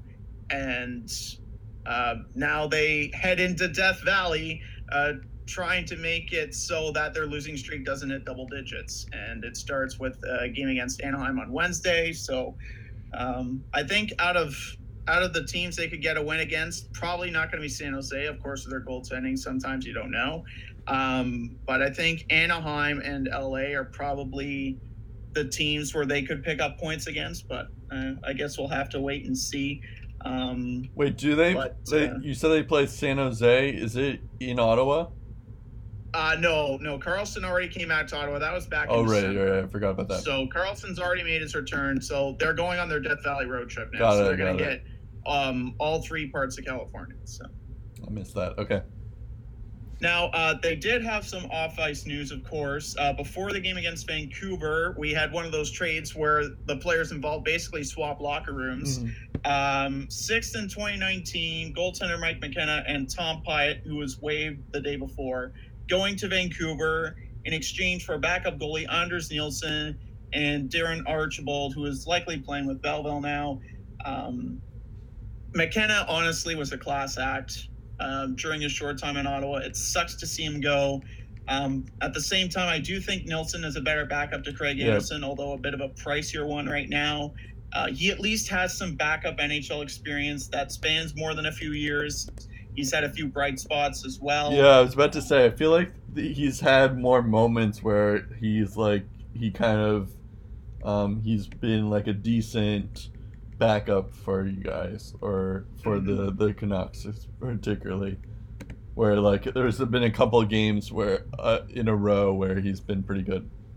Yeah, so I think in the long term, this trade probably benefits Ottawa, especially considering the Canucks waived McKenna, then McKenna was claimed by the Flyers. So basically, it's now Tom Pyatt and a 6th for Anders Nielsen and Darren Archibald. So.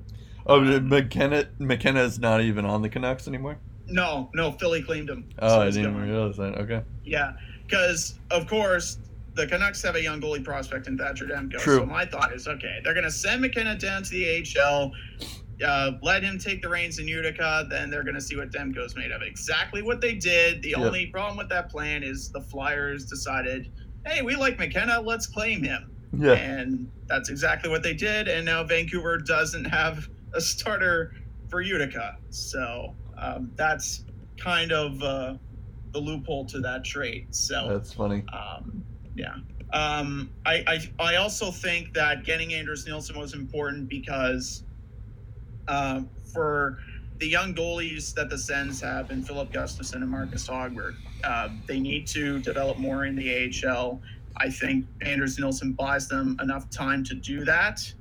And when Craig Anderson returns, it's probably going to be the tandem of Anders Nilsson and Craig Anderson for the rest of the season. So we still don't know when Anderson, of course, is going to be back. So that's a wait and see. That being said, speaking of Marcus Hogberg, he played his first 3 games with the Sens this week, or actually 4 games. He had a short outing against the Hurricanes on Sunday, but he looked good in his debut against Washington. He made 21 saves on 24 shots. He was holding the fort against Columbus. He stopped 32 of 36. That game against Vancouver was probably his best. He stopped 41 of 45. A lot of times in the first half of that game, Vancouver exposed some holes in the Sens. They used their quick passes, their good forechecks, their speed. And as a result, Hogberg had to face some quality chances and responded with some very solid saves. That being said, he's not perfect. There were some miscues with rebounds and positioning in his first few starts where it did cost him and the Sens. But for a guy who's been thrown into a fire, he's done all he can do. He's learning. That's what we like to see. And it's definitely good that he's showing signs that he could help out the Sens on the big stage. So that's good, like Colin Delly in Chicago, where you see guys doing well in the AHL and they come up to the NHL and they do some good work for you. So it'll be interesting to see how Marcus Hogberg follows that up.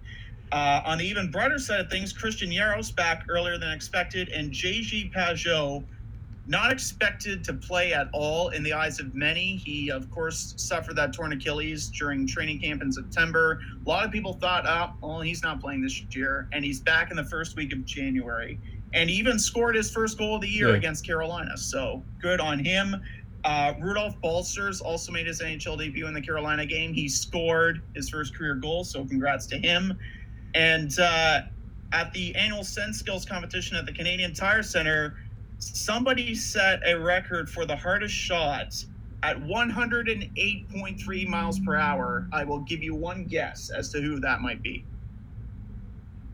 So this is a Sens player? Sens player, new record for the hardest shot, 108.3 miles per hour.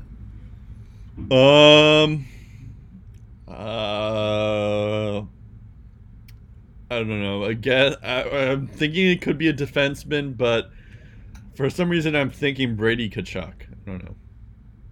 Well, you're close. It was actually Nick Paul, of all people, who set the record. Wow. 108.3 miles per hour. So wow. Good, right. Good for Nick Paul. Probably one of his brightest moments as an Ottawa Senator. Yep. We do have some more off-ice news. The Rendezvous LeBreton group, who I mentioned, their project is probably dead in the water for a downtown arena. Well, apparently now they're heading to mediation with the mission to try and resolve their differences before the National Capital Commission officially terminates their bid on January 19th. In all honesty, I think that's going nowhere, but maybe I'm proving wrong on that. I'm also hearing word that Melnick is okay with the Sens re-signing Stone and Duchesne. Mark Stone has already said he expects talks on a new deal to begin within the next few weeks. He hopes to stay. Honestly, I just hope they're productive and quick, because if one or both aren't signed by February, they're out of here, because they're not losing them for nothing. So time is already ticking on Pierre Dorian there. And finally, the Sens' little bundle of joy, the puppy they'll be training for the next 12 months. He now has a name. His name is Rookie. I do not know if they're going to change his name to sophomore once he turns 2 years old, but I guess we'll find out. Yeah, I guess you could always just change your name. I was hoping for Shabark. You were hoping for Shabark, yeah. No, I would have taken that as well. But I guess Rookie is okay. Whatever. Yeah. Okay, we're kind of short on time here. It's almost 2 hours, so I hope you guys stuck with us. We had a lot to talk about, so hopefully you forgive us. You can catch us on Twitter at Laysome Podcast. Our Facebook is Laysome Up. You can email us at laceupbag@gmail.com if you have any questions or concerns, I guess, anything. You can also check us out on SoundCloud and iTunes. Please follow us there, and give us reviews as well. Yeah, or give us show ideas. Anything. Give us main topics that probably we haven't thought of before. Yeah, anything really. You can even tweet at us all those. That would be great. I'm Brett Dubuff. I'm Steve Ellsworth. We'll talk again in our trade bait episode 154 of the Lace 'em Up podcast.